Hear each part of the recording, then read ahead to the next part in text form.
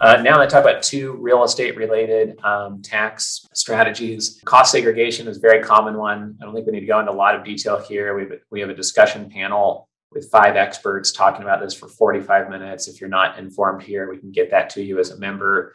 That's free. Obviously, our member portal and all of our 750 investor mandates in there are free. Our 25 recorded conferences and investor summits and workshops in there are free to you as a member. So we're not going to belabor this much, but essentially when you buy a piece of real estate, you typically can then bonus depreciate the structures, the plumbing, the wiring, et cetera. You can't bonus depreciate the grass, the land, but the property structure and components of it, you can. It typically is about 25 to 28% of the value of the property.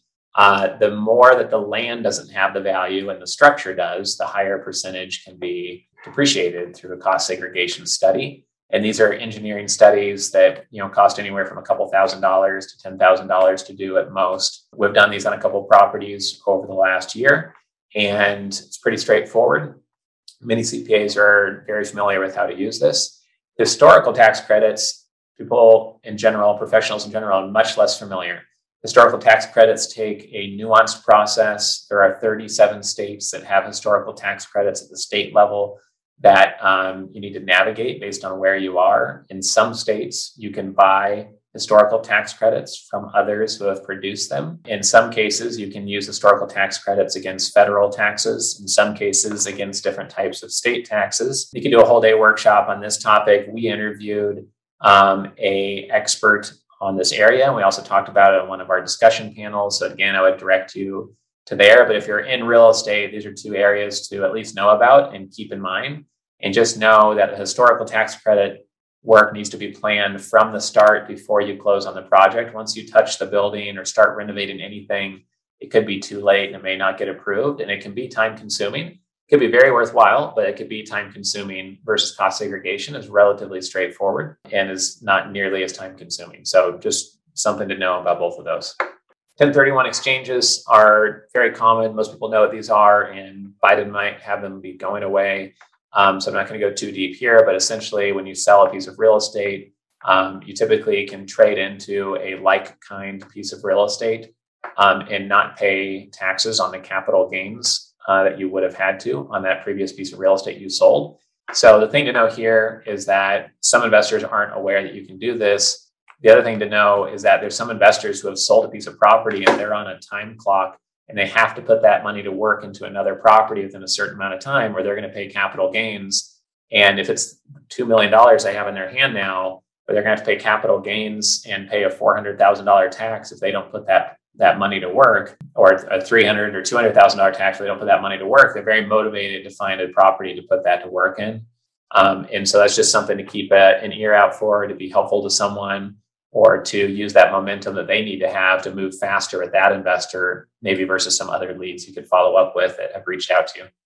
All right, health savings accounts. These are interesting just because they're little known and very flexible. It's one of the most tax efficient parts of the tax code, not huge dollar amounts per year, but this can add up to a nice emergency fund or a tax efficient fund to tap into down the road. So essentially, if you have a high deductible insurance plan, then you can be contributing $7,000 in change. It changes every year, but $7,100 or $7,200 into a health savings account.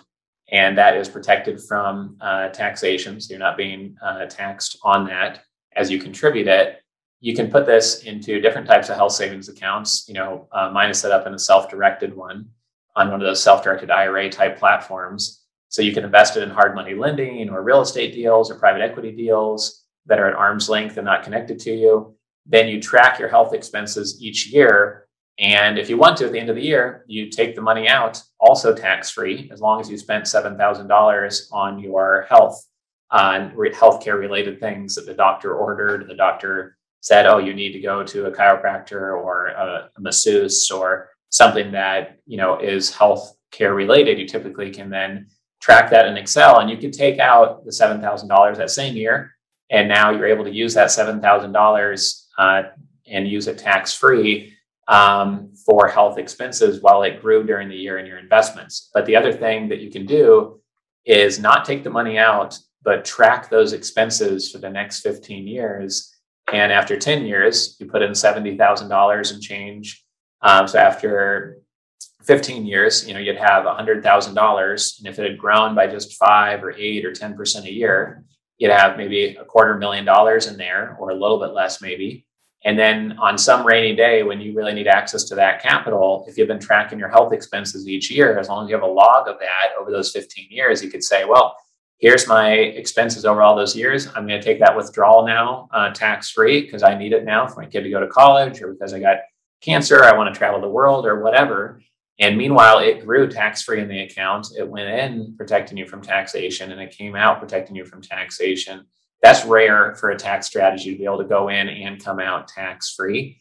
And again, check with your CPA, check with tax experts on this, but just know that this exists. And, it's different. It's 7 to 9 different strategies stacking on top of each other that helps an investor become more tax efficient and have a more robust tax plan. Otherwise, if you rely on one idea, one plan, or one part of the tax code, and Biden changes it, or the IRS says, no, you didn't document that right, well, now you have 6 other strategies that hopefully you did do right, and it doesn't all fall apart because your one strategy didn't hold up. So it's just one of those things that you can add value to an investor as you work with them, or just do for yourself if you have a high deductible insurance plan.